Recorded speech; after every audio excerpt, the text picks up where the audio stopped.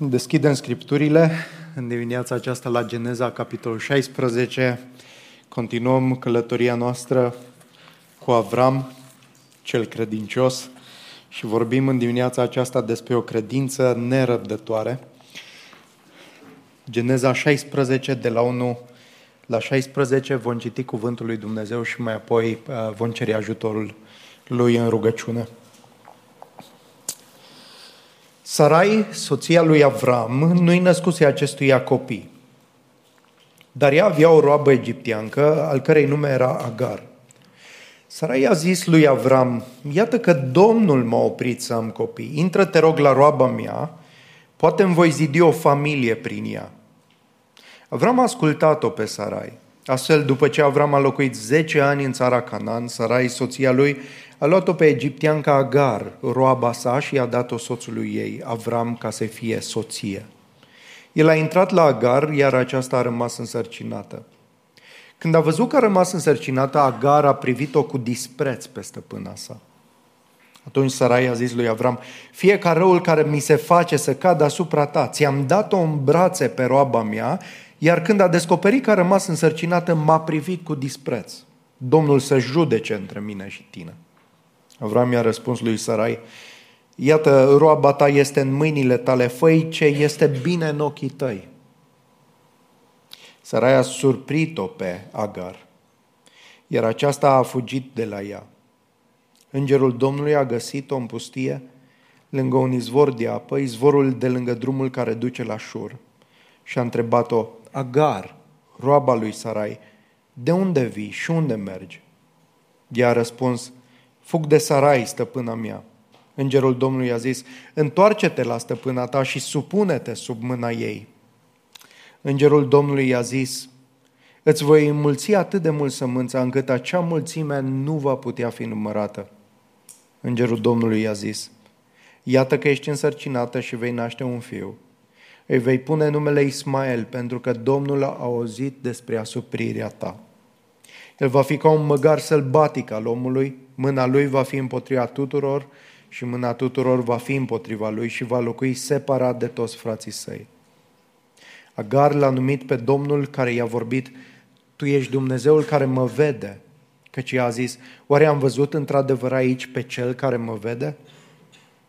De aceea fântâna a fost numită Ber la Hai-Roi. Iată că ea se află între Cades și Bered. Agar i-a născut lui Avram un fiu, iar Avram i-a pus numele Ismael, fiului său născut de Agar.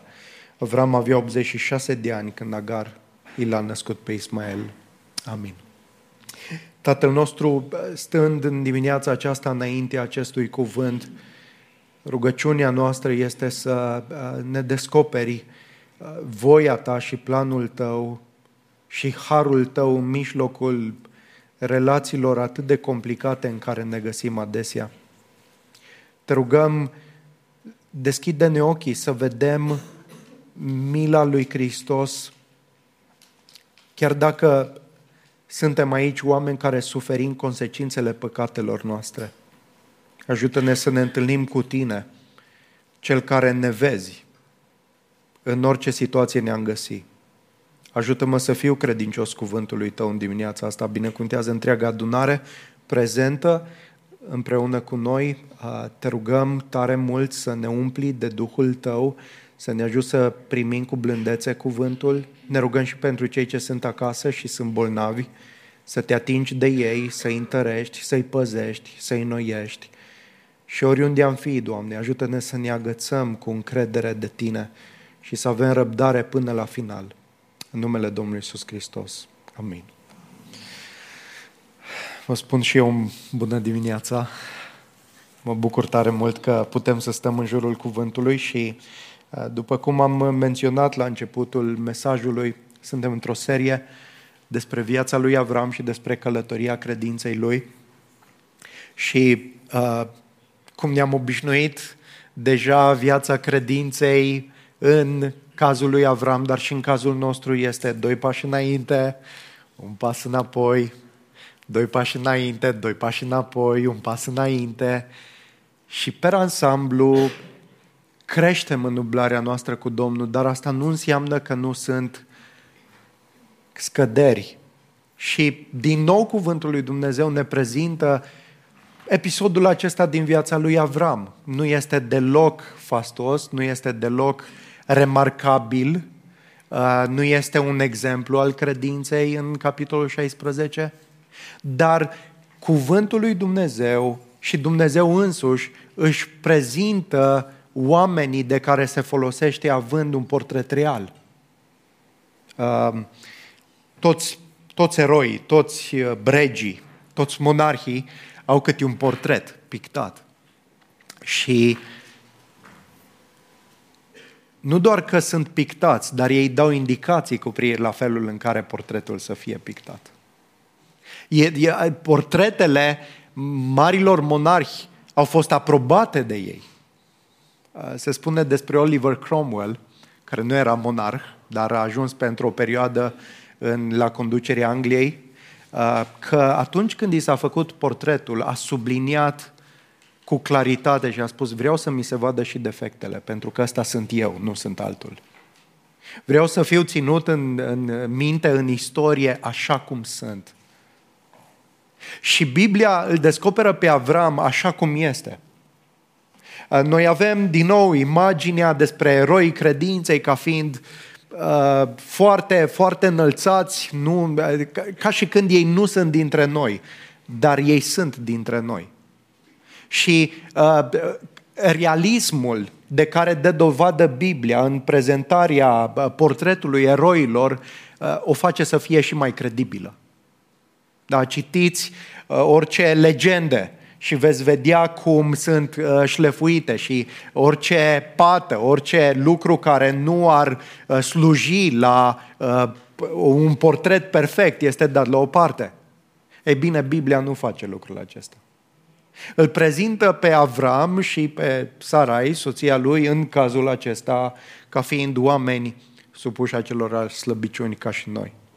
Și aduc aminte în capitolul 15 că am avut parte de promisiunile lui Dumnezeu și de faptul că credincioșia lui Dumnezeu este absolut garantată față de Avram, încât Dumnezeu a încheiat un legământ cu Avram și s-a jurat pe sine că își va îndeplini promisiunile față de Avram, în mod special că va face din el o națiune și că prin el toate națiunile pământului vor fi binecuvântate.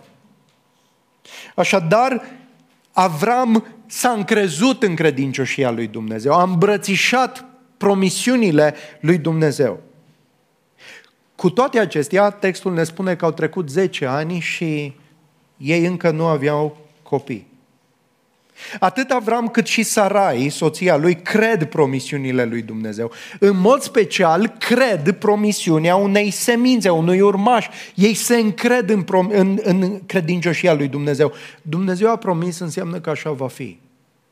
Și avem de-a face cu niște oameni credincioși în capitolul acesta, nu cu niște oameni necredincioși.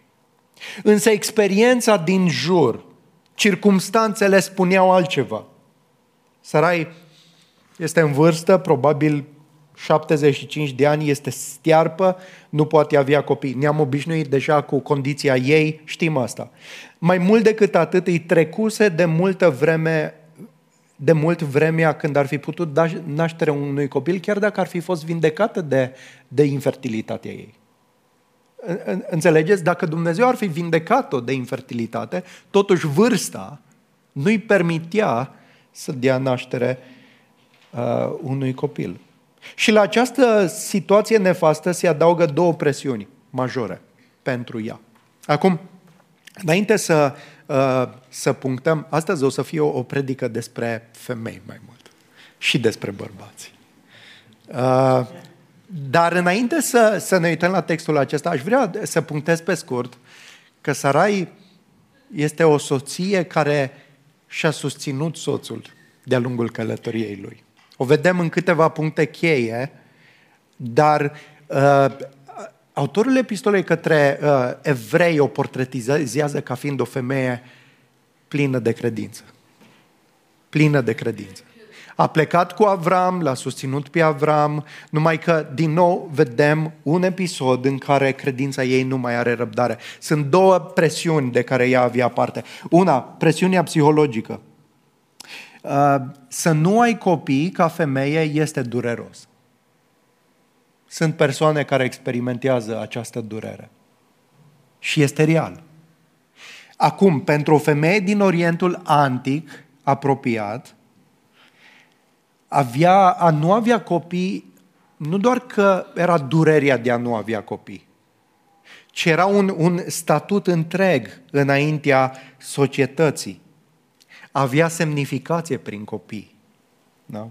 Cultura din acea vreme a desemnat femeia și rolul principal al acesteia prin a da naștere copiilor. Orice altceva ar fi făcut o femeie sau ar fi avut sau ar fi realizat, dacă nu avea copii, era privită de către cei din jur ca fiind blestemată. În alte cuvinte, copiii reprezintă motivul pentru care există. Era statutul social înaintea tuturor. Observați motivația ei când vine la Avram. Intră, te rog, la roaba mea, poate îmi voi zidi o familie prin ea. Nu doar că va da naștere unui fiu și vom avea un fiu, ci îmi voi zidi o casă, o familie. Ăsta este rolul meu și nu pot.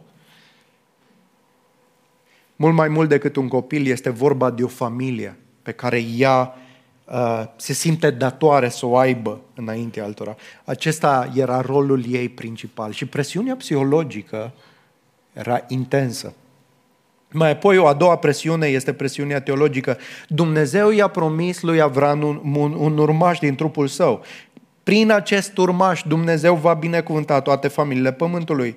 Prin urmare Avram trebuie să aibă un urmaș.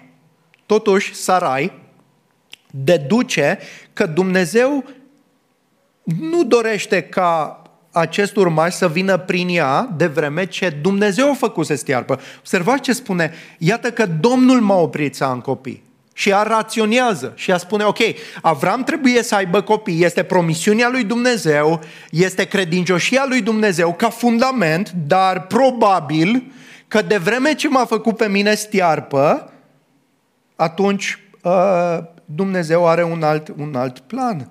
Da? Au trecut 10 ani de când au ajuns în Canaan, de când Avram primise promisiunile lui Dumnezeu, nimic concret nu s-a împlinit până atunci. Da? Nimic concret în ce privește mulțimea aceasta de urmași, mai mulți ca pulberea pământului, mai mulți ca stelele de pe cer. Ce este de făcut în această situație? Timpul trece. Oare ar trebui să așteptăm? Degeaba așteptăm, au trecut 10 ani. Oare nu ar trebui să ajutăm cumva împlinirea promisiunii lui Dumnezeu? Că s-ar putea ca Dumnezeu să ne fi descoperit planul, dar acum așteaptă contribuția noastră. Doar Dumnezeu ne-a dat înțelepciune, ne-a dat pricepere cum să acționăm atunci când trebuie. Poate că avem totuși o parte în acest plan și trebuie să acționăm.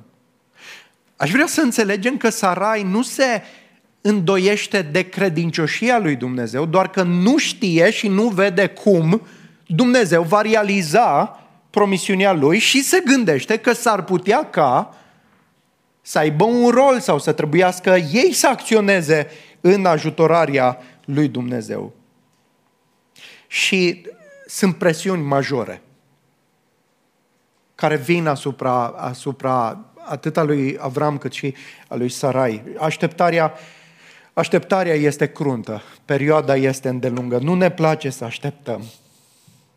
Nu avem răbdarea necesară să așteptăm. Nu ne place să așteptăm la coadă la ghișeu. Da? Nu ne place să așteptăm în trafic. Nu ne place să așteptăm la masă pe cineva. Nu ne place să așteptăm rezultatele unui examen, unui diagnostic. Nu ne place să așteptăm deznodământul. Este cineva aici care îi face în mod deosebit plăcere să aștepte ceva? Cei de la bancă intuiesc natura noastră umană atunci când suni la call center-ul lor și vreo 30 de minute ți se cântă o melodie, da? O știți? Și mai apoi robotul spune ceva de genul: știm că nimănui nu-i place să aștepte. Apelul dumneavoastră este foarte important pentru voi. Și mai apoi trec încă alte 30 de minute cu o melodie în telefon. Dar mi s-a părut interesant că și ei știu că nimănui nu-i place să aștepte, totuși nu fac nimic în privința asta. Și cel mai greu lucru este să aștepți. Să aștepți. Ne agităm în timp ce așteptăm. Este prea mult pur și simplu să nu facem nimic în privința lucrului așteptat. Și asta e o experiență universală. Primul lucru pe care aș vrea să-l vedem din textul nostru este că nerăbdarea este o ispită a neîncrederii depline în harul lui Dumnezeu. Nerăbdarea este o ispită a neîncrederii depline în harul lui Dumnezeu. Adevărul este că Dumnezeu ne pune adesea să așteptăm. El vrea să așteptăm. Dumnezeu și-a propus să ne facă să așteptăm și ar fi bine să notăm lucrul acesta. Dumnezeu este un Dumnezeu care dorește ca cei credincioși să-L aștepte, să aibă răbdare.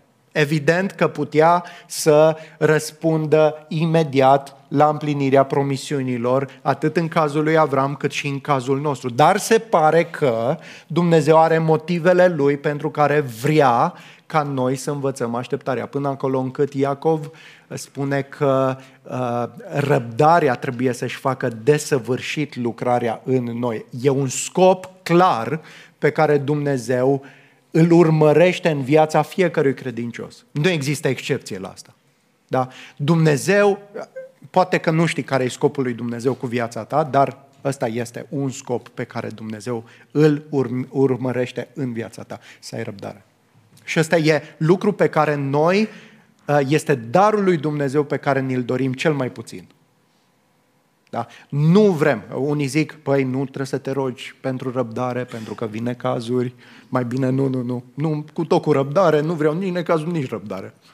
Ia-le de aici. Cu toate astea, Dumnezeu dorește să te formeze și să aștepți, să ai răbdare. Ascultați ce zice autorul epistolei către evrei. Răbdarea trebuie să însoțească credința. Da? Fiți urmați pe cei ce prin credință și răbdare moștenesc promisiunile. Evrei 6:12. Alături de credință trebuie să avem răbdare în credință, adică să continuăm în credință așteptând. În mijlocul presiunilor și în lipsa capacității de așteptare, Avram și Sarai sunt ispitiți să acționeze. Să pună umărul, să-i dea un ajutor lui Dumnezeu. Și asta este ispita cea mai mare. Isaia 40. Ferice de cei ce, spun traducerile noastre, nădăjduiesc în Domnul, dar literar ar fi cei ce l-așteaptă pe Domnul. Căci ei își înnoiesc puterea. Ferice de cei ce l-așteaptă pe Domnul. Și Sarai nu mai are răbdare. Este inițiativa lui Sarai. Da?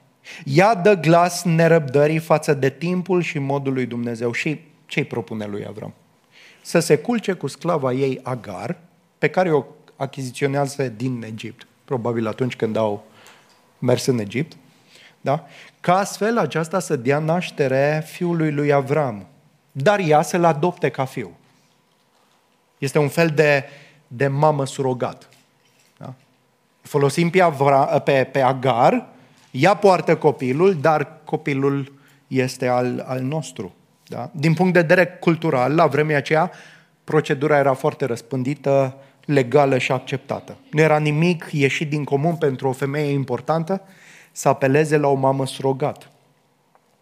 Poate că practica aceasta de a lua o sclavă și de a o pune să-ți poarte copilul sună a opresiune și a surprindere, ceea ce așa este. Da? Așa este.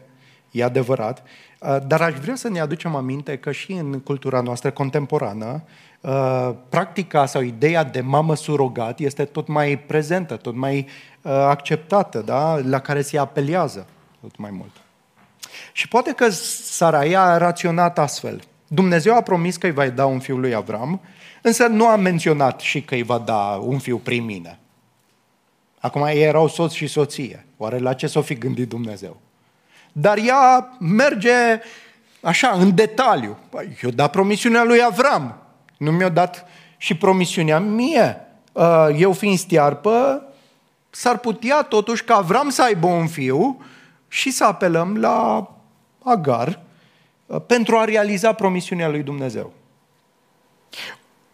O putem aduce în împlinire prin puterea noastră. Este ceva ce ne stă în putere să facem. Și acest tip de raționament este foarte des întâlnit. Dumnezeu promite ceva și mai apoi ne gândim noi, folosindu-ne de resursele noastre și de înțelepciunea noastră și de puterea noastră, să aducem la împlinire ceea ce Dumnezeu promite. Acum, de ce este greșit raționamentul acesta lui Saraiei? De ce nu este valid? De ce este acceptat cultural? Da, poate că Dumnezeu i-a promis doar lui Avram și nu s-a gândit la Sarai. De ce nu am concluzionat împreună cu Sarai că asta e modalitatea lui Dumnezeu, că ar trebui să acționeze? Sunt 4 motive pe care aș vrea să le punctez și care arată că acțiunea lor a fost una greșită. Primul motiv. Rațiunea este întotdeauna folositoare, dar nu trebuie pusă în contrast cu revelația lui Dumnezeu. Vreau să clarific asta. Înțelepciunea, gândirea. Dumnezeu ne-a dat o minte să raționăm, să gândim, să o folosim. Dar niciodată rațiunea, judecata, logica, gândirea nu trebuie pusă în contrast cu revelația cuvântului lui Dumnezeu. Și asta e un lucru care merită subliniat. Da? Nu ne-am putea descurca în viață prea mult fără o gândire limpede și corectă. Dar trebuie să știm că rațiunea noastră nu este sursa principală a cunoașterii. Nu este fundamentul cunoașterii lui Dumnezeu. Noi nu-L cunoaștem pe Dumnezeu și voia Lui în mod principal prin rațiune. Nu este o căutare a rațiunii noastre de a-L descoperi pe Dumnezeu și voia Lui. Și de aceea apologetica așa are limitările ei serioase. Da? Clădești pe gândire, pe logică, pe raționament, însă trebuie să existe descoperirea lui Dumnezeu, revelația lui Dumnezeu, cuvântul lui Dumnezeu acceptat prin credință. Și sunt momente, dragilor, când, în călătoria noastră, când nu înțelegem și nu vom înțelege cum lucrează Dumnezeu și de ce lucrează astfel. Sunt perioade în care rațiunea noastră nu poate cuprinde lucrarea lui Dumnezeu, ci este depășită. De aceea fundamentul trebuie să rămână cuvântul lui Dumnezeu. Nu înseamnă că ceea ce spune Dumnezeu e irațional. Nu. Și subliniem asta. Tot ceea ce spune Dumnezeu este rațional. Însă, rațiunea, capacitatea noastră de a înțelege este limitată înaintea unui Dumnezeu creator infinit. Suntem în poziția de a îmbrățișa cuvântul lui Dumnezeu. Dar, din nou, nu este acel moto crede și nu cerceta, cum se aude adesea. Când e vorba de Dumnezeu, trebuie să crezi, să nu cercetezi. Nu este adevărat. Dumnezeu vrea să cercetăm, dar credința trebuie să fie motorul principal în căutarea înțelegerii. Dacă nu este credință, dacă nu este îmbrățișarea și acceptarea voii lui Dumnezeu, atunci vom claca, vom eșua. Pentru că multe lucruri trebuie acceptate prin credință. Prin credință. Atât Sarai cât și Avram s-au bazat pe logica lor, nu pe cuvântul descoperit al lui Dumnezeu. Și aici o greșit. Da? Ce spunea cuvântul lui Dumnezeu? Acum, cuvântul lui Dumnezeu nu le-a spus specific prin Sarai, deocamdată. Asta urmează în capitolul 17. Dar revelația cuvântului lui Dumnezeu este un bărbat și o soție în căsnicie pentru toată viața. Asta era descoperit. De ce alternativa este greșită? Pentru că cuvântul lui Dumnezeu afirmase altceva. Da? 2. Faptul că o practică, al doilea motiv, este acceptată de societate, nu o face să fie implicit și acceptată de Dumnezeu. Da? Sarai a luat în de unde i-a venit ideea asta? Să o aducă pe Agar și să-i o dea lui Avram și să funcționeze astfel ca mamă surogat. De ce?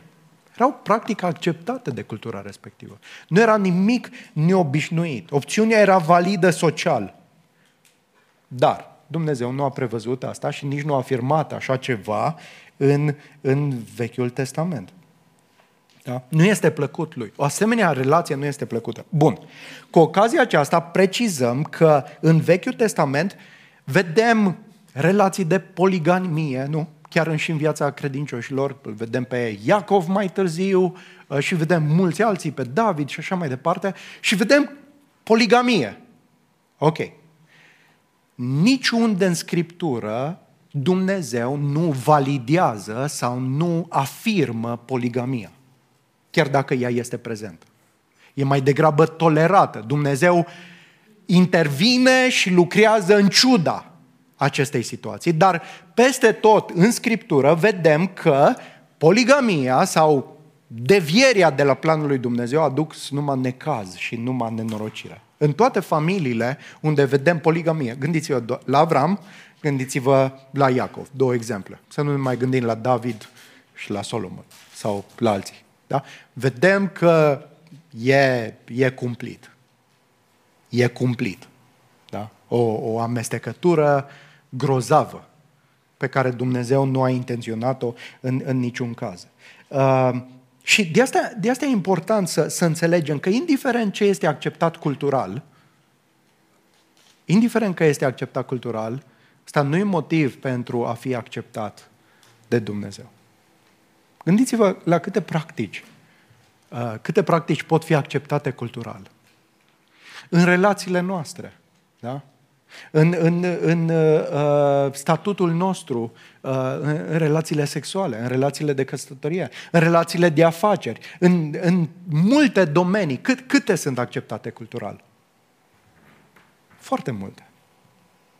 Asta nu înseamnă că sunt acceptate de Dumnezeu. Și relația lui Avram cu Agar nu a fost acceptată sau dorită de Dumnezeu ca fiind un lucru plăcut. Da? 3. Al treilea motiv.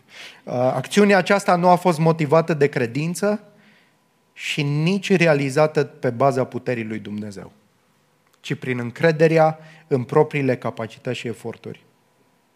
Avram, deși în vârstă, putea totuși să conceapă un copil în pântecele unei femei tinere și sănătoase. A părut rezonabil și s-a încrezut în capacitatea lui. O soluție logică, dar pământească, având la bază resursele pământești. Nu avea de-a face cu puterea și intervenția lui Dumnezeu. În consecință, Avram nu depinde de Dumnezeu pentru a realiza ce a făcut. 4. Al patrulea motiv, consecințele sau roadele acestei fapte au fost dureroase și amare. Dispreț, invidie, suferință, imediat le discutăm, neasumarea responsabilității, violență, asprime. Și chiar și astăzi, de fiecare dată sau aproape de fiecare dată când deschidem televizorul, vedem un conflict. Da? Arabi și izraeliți. Pentru că Ismael este tatăl arabilor. Și Dumnezeu îi spune lui Agar că va fi împotriva tuturor fraților săi. Și de-a lungul istoriei, vedeți, o neîncredere în Dumnezeu, ce consecințe are. Și e adevărat. Apostol Pavel folosește această experiență a lui Avram cu Sara și Agar, în Galaten 4, pentru a descrie cele 2 căi de mântuire. Prima, cea religioasă, falsă și firească, și a doua, calea Evangheliei, cea duhovnicească. Calea firească, calea religioasă este mântuirea prin propriile eforturi. Adică încrederea că pe lângă Hristos este nevoie și de faptele noastre bune. Da? Și ceea ce se întâmplă cu Avram în relație cu Agar este ceea ce fac mulți credincioși astăzi. Și îi zic, da, este nevoie de credincioșia lui Dumnezeu, dar, acest cuvânt dar, e nenorocit în anumite contexte. Când e Hristos dar, e dezastru.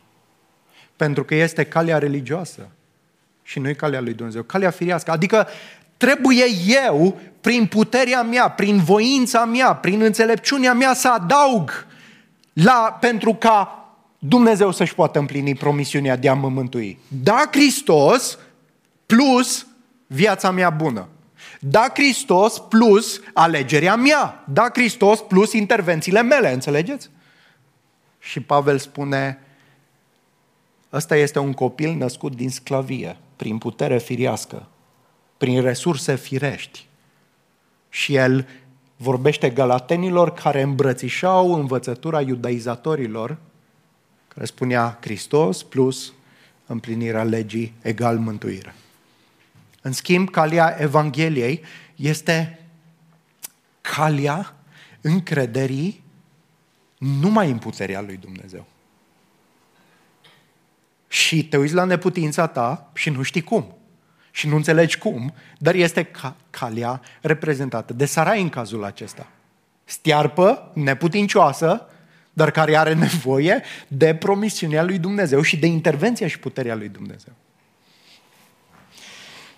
Pavel spune, spuneți-mi voi care doriți să fiți sub lege, nu auziți ce spune legea? Este scris că Avram a avut 2 fii, unul dintr-o sclavă, Agar, iar unul dintr-o femeie liberă. Cel din sclavă a fost născut în chip firesc. În ce sens în chip firesc? Cu resurse firești, cu resurse omenești. Adică pe baza capacității lui Avram și a lui Agar. Natural, nimic deosebit. Însă cel din femeia liberă a fost născut prin promisiune. Și numai prin promisiune, că altfel nu putea fi născut. Înțelegem? Da? Avram în nerăbdarea lui apelează la resursele lui și de naștere lui Ismael, nu lui Isaac. Nu copilului promisiunii, ci unui copil care în cele din urmă va fi împotrivitor copiilor promisiunii. Și asta este calea religiei în general. Religia, să știți că este profund naturală. În căutarea lui Dumnezeu, chiar în căutarea lui Dumnezeu. Dorința de a fi mântuit prin a fi mai bun, prin a face fapte, respingând astfel promisiunea Evangheliei și a lui Hristos. Și asta este ispita comună. Oare nu vrea Dumnezeu să-L ajutăm? Dacă nu contribuim și noi prin puterea noastră la mântuirea noastră, oare se va putea realiza? Da, ne simțim neputincioși, sterpi, totuși, nu suntem noi în stare să încropim niște soluții și să fabricăm niște fapte pentru a-L ajuta pe Dumnezeu să-și împlinească promisiunea? Da, nu punem la îndoială promisiunea lui Dumnezeu, însă nu înțelegem care este rolul nostru. Pavel, împreună cu autorul Genezei, ne învață că mijlocul prin care suntem mântuiți este credința însoțită de răbdare. Așteptarea lui Dumnezeu, încrederea în promisiunile lui Dumnezeu. Însă această perspectivă se cristalizase deja în inima Saraiei și apoi și în inima lui Avram. Și în ciuda experiențelor cu Dumnezeu și a lucrurilor pe care le-a învățat, Avram își manifestă și el nerăbdarea. Și textul ne spune că Avram a ascultat-o pe Sarai. Literal se traduce ascultat de vocea Saraiei. Ca un contrast, parcă, cu faptul că până atunci Avram a ascultat de vocea lui Dumnezeu. Însă acum a cedat presiunilor Saraiei. Nu el a luat inițiativa. Observați, Sarai, soția lui, a inițiativa. Sarai a pus la cale tot acest plan. Dar Avram, pasiv, a ascultat de soția sa. Soția sau ceilalți apropiați, sau soțul, da, Adesea pot fi sfetnici buni, dar de asemenea pot fi și voci competitive cu vocea lui Dumnezeu. Atenție! Datoria noastră, în orice caz, este să ascultăm mai mult de Dumnezeu decât de oameni. Indiferent cât de mari sunt presiunile pe care le fac cei mai apropiați dintre noi, chemarea noastră este să-L ascultăm pe Dumnezeu. Și trebuie să o spun, sunt soți care știu clar ce îi cheamă Dumnezeu să facă. Dar pentru că cei apropiați, chiar soția, pune presiuni pe ei, cedează. Sau poate să fie invers, soția să știe ce trebuie să facă și soțul aiurit. Adică nu-i doar într-un sens unic. Indiferent cât de apropiați sunt cei din jur și cât de multe presiuni fac, că sunt de ordin emoțional, care sunt foarte sensibile, sau de alte tipuri, chemarea noastră este să-L urmăm pe Domnul. Și Avram a ascultat aici de vocea soției, asemenea lui Adam.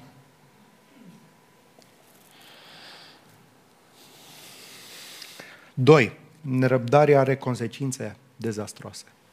Da. Nerăbdarea este o neîncredere deplină în harul lui Dumnezeu și, în al doilea rând, nerăbdarea are consecințe dezastroase. Bun. Au realizat ce și-au propus. Da. Agar a rămas însărcinată. Zis și făcut. Rămâne însărcinată, însă Agar, odată ce se vede însărcinată, își percepe superioritatea față de Sarai și o privește cu dispreț. O traducere literară este Agar a privit-o pe Sarai ca fiind mică.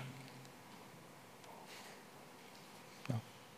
Adică o vedea mică pe Sarai, o privea de sus.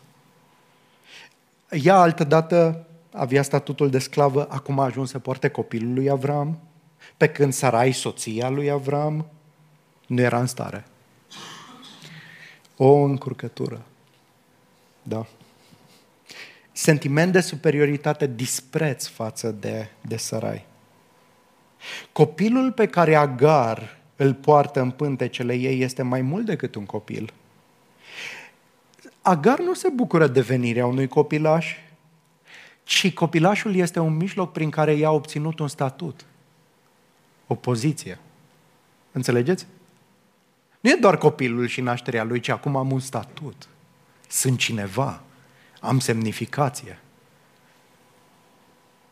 În consecință, o disprețuiește pe Avram, pe Sarai. Da? Acest copil a fost conceput prin puterea ei și a lui Avram. Este rezultatul performanțelor ei.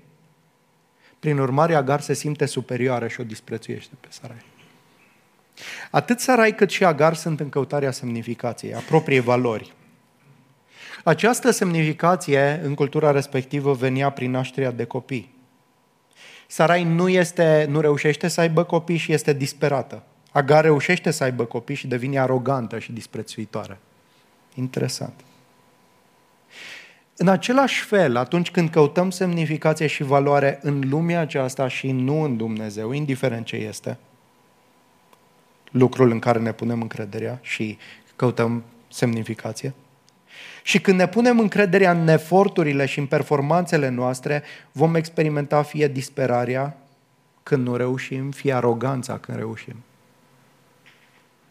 Și atunci când suntem disperați, dar și atunci când suntem aroganți, toate acestea ne conduc la atitudinea inimii noastre. Fie că am realizat, fie că nu, totul a fost prin puterea noastră. Acum, în cultura aceasta contemporană, vestică, tot mai mult puternică, ideea e că femeia e eliberată de tot felul de îndatoriri și roluri pe care cultura îi le impune, cultura antică. Da? Acum, soția, rolul ei principal nu mai este să dea naștere. Nu? Soția trebuie să-și caute semnificație prin carieră. Da? Dar, atenție, tot cultura îi spune femeii ce trebuie să facă. Și doar rolul se schimbă. Nu mai e naștere de copii, ci este carieră. Dar din nou, o femeie în căutarea semnificației pe calea carierei poate să ajungă disperată, că nu a reușit, că nu a împlinit ceea ce și-a propus, nu? Nu a fost în stare să facă asta. Sau arogantă și disprețuitoare pentru că a reușit și acum e cineva. Indiferent de cultura în care ne găsim, că e profund tradițională sau profund contemporană, vestică, individualistă, căutarea semnificației e în altceva decât în Dumnezeu și se bazează pe eforturile umane. Da? Gândește-te, de fiecare dată când ești îndreptățit să îți disprețuiești soțul, soția, frații și surorile din biserică sau pe ceilalți, de fiecare dată când te simți îndreptățit să o faci, înseamnă că ceea ce te face să te simți îndreptățit nu are de a face cu Dumnezeu, ci cu propriile tale realizări, cu performanțele tale, cu resursele tale. Nu este o încredere în harul lui Dumnezeu, ci este realizarea ta și prin urmare te simți justificat să-i disprețuiești pe alții. De asemenea, când ești disperat, de fiecare dată când te simți disperat, nu are de a face cu încrederea în Dumnezeu, ci încrederea în propriile tale resurse, dar ai eșuat și ai ajuns să fii disperat. Dispreț. Dispreț și disperare. 2. Învinovățire. Ce face Sarai în acest caz? Cum răspunde ea? Se duce la Avram și ce zice? E vina ta.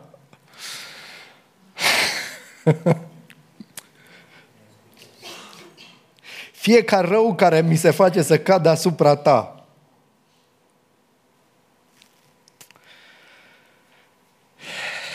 Dacă am citit bine textul, știm că tot planul a fost inițiat de Sarai. Însă rezultatul nu a fost cel scontat, pentru că Sarai nu a luat în calcul complicațiile care pot rezulta din acest plan. Ea își dorea zidirea unei familii, atât. Nu-și dorea dispreț. Nu-și dorea toate complicațiile și consecințele dezastroase. Doar o familie, atât. Dar a cultivat dispreț. Prin urmare, caută să se justifice și dă vina pe Avram. Acum este ceartă între Sarai și Avram. Și acesta este învinovățit. Parcă scena este preluată din multe discuții care se petrec în casele noastre. Atunci când nu umblăm prin credință, ci prin înțelepciunea noastră și prin resursele noastre, ne împotmolim și ce facem? În loc să ne asumăm păcatele și greșelile, dăm vina pe alții. Vina ta, tu m-ai făcut. Tu ai amplificat asta. Dacă nu făceai asta, eu nu ajungeam să fac asta. Alegem să învinovățim pe alții pentru consecințele resimțite. Certurile care nu se mai opresc, dragilor, sunt caracterizate de învinovățire constantă, nu de asumarea responsabilității. Exact ce a făcut Adam în grădină. Da? Femeia care mi-a dat-o. Altcineva e vinovat aici. Da? Ori de câte ori arătăm cu degetul spre alții, este dorința proprie de a ne justifica și de a nu ne asuma responsabilitățile. Da? Și ăsta este un rod al umblării prin fire. 3. Pasivitate. Avram, ca un bărbat hotărât, implicat și responsabil, îi spune lui Sarai că e problema ei. Să se descurce. E sub departamentul tău, e roaba ta, ce mă implici tu pe mine? Vezi? Rezolvă situația. Pasivitate. În loc să-și asume responsabilitatea la care Dumnezeu l-a chemat să-și conducă familia, chiar în mijlocul dezastrului, da? Și el este vinovat. Chiar în mijlocul dezastrului să intervină cu înțelepciune, să rezolve situația, poate să o confrunte pe Agar, da? Alege să fie în continuare pasiv. Este în departamentul tău, nu mă bag. Da? Cât de mulți soți, pentru că ajung în încurcătură, și mai ales că văd și că soția lor e vinovată pentru încurcătură, aleg să nu mai facă nimic. Și dacă asta ai urmărit, asta să experimentezi. Rezolvă. Și nu acționăm, nu ne asumăm responsabilitățile, pentru că nu umblăm prin credință, pentru că suntem nerăbdători. Mai departe, altă consecință, violență.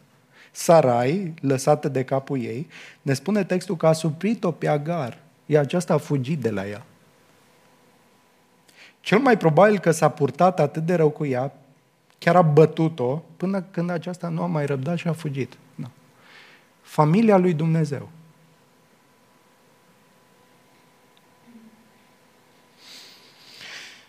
Și practic Sarai încearcă să o pună la respect pe Agar, să-și vadă locul. O va face prin forță, prin abuz de autoritate. Și femeile pot fi rele, nu?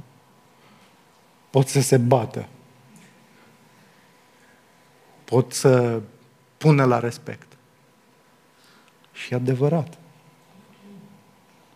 Impulsul firesc de a rezolva lucrurile prin atac, prin tonul ridicat, prin violență verbală, chiar fizică. Toată această situație vedem cum atunci când ne pierdem răbdarea și acționăm pe baza înțelepciunii și a resurselor noastre și nu pe baza credinței, vom cultiva un seceriș de păcate. O complicație urâtă de relații întortocheate și păcătoase. Ori de câte ori nu suntem în stare să așteptăm, să răbdăm și cădem în capcana încrederii în noi înșine, vom cultiva asemenea păcate în viața noastră și vom suferi consecințele ei neplăcute și dezastroase. Dar aș vrea să încheiem cu al treilea punct. Că în mijlocul acestei situații urâte intervine Dumnezeu. Și asta e Evanghelia. În mijlocul situației urâte în care te găsești și păcătoase, nădejdea este în intervenția lui Dumnezeu. Agar fuge înspre pustie, da? Și ni se spune că acolo îngerul Domnului se întâlnește cu ea. Cel mai probabil că fugea înspre Egipt, înapoi, acasă. Singurul loc de siguranță. Spurgeon, pe care îl tot citez și îmi place să o fac, descrie cumva starea lui Agar și el spune, era neevlavioasă, lipsită de evlavie și lipsită de speranță. Asta era caracterizarea, da? Gândiți-vă, în mare necaz, dar cel mai probabil continuând să întrețină dispreț și mânie față de casa lui Avram, da? În niciun caz nu avea motive să-L caute pe Dumnezeul lui Avram, după ce i s-a întâmplat în casa lui Avram. Gândiți-vă la un păgân care îi vede pe copilul lui Dumnezeu trăind în moduri păcătoase și mai și suferă din cauza lor. Care e reacția lui? Băi, lasă-mă cu toate, și cu Dumnezeu vostru, și cu credința voastră, nu mai vreau să aud de nimic.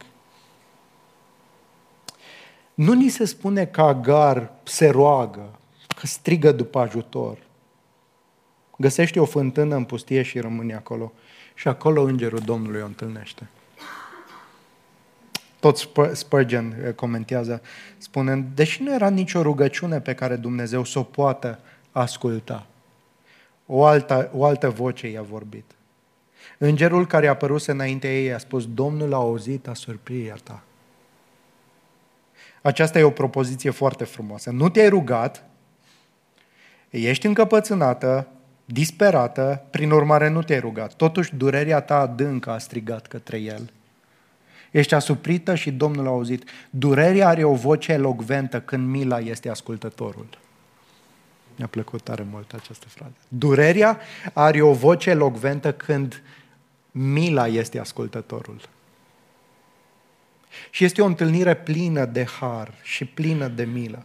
Și îngerul Domnului, da, este Domnul însuși, așa cum recunoaște Agar în cele din urmă. În Vechiul Testament avem câteva apariții ale acestui înger al Domnului, care este diferit de Domnul, dar în același timp este Domnul. Comentatorii sunt de părere că e o manifestare sau arătare a lui Hristos înainte de întruparea lui. Și îngerul o întreabă, o modalitate obișnuită a lui Dumnezeu de a ne confrunta prin întrebări. Nu că el nu ar ști. Agar, roaba lui Sarai, de unde vii? Unde mergi? Apoi îi spune să se întoarcă. O cerință aparent crudă. Nu? Unde să se întoarcă? La stăpâna ei, care a surpit-o și de care a fugit. Dar această poruncă de a se întoarce este însoțită de o promisiune, că va da naștere unui fiu pe care îl va numi Ismael. De ce? Pentru că numele acesta semnifică că Domnul aude. Domnul a auzit asurprirea ta, versetul 11. Apoi îi face promisiunea aceasta că sămânța ei va fi foarte multă. Și vreau să punctez aici că, deși această sămânță nu este aliasă de Dumnezeu, cum vom vedea în capitolul următor, nu prin Ismael, ci prin Isaac, va fi binecuvântată sămânța lui și că prin el va veni Hristos, deși nu Ismael este sămânța aliasă de Dumnezeu, totuși este o imagine a faptului că Dumnezeu e generos și binevoitor, chiar și față de cei necredincioși. Chiar și față de cei care nu au fost aleși.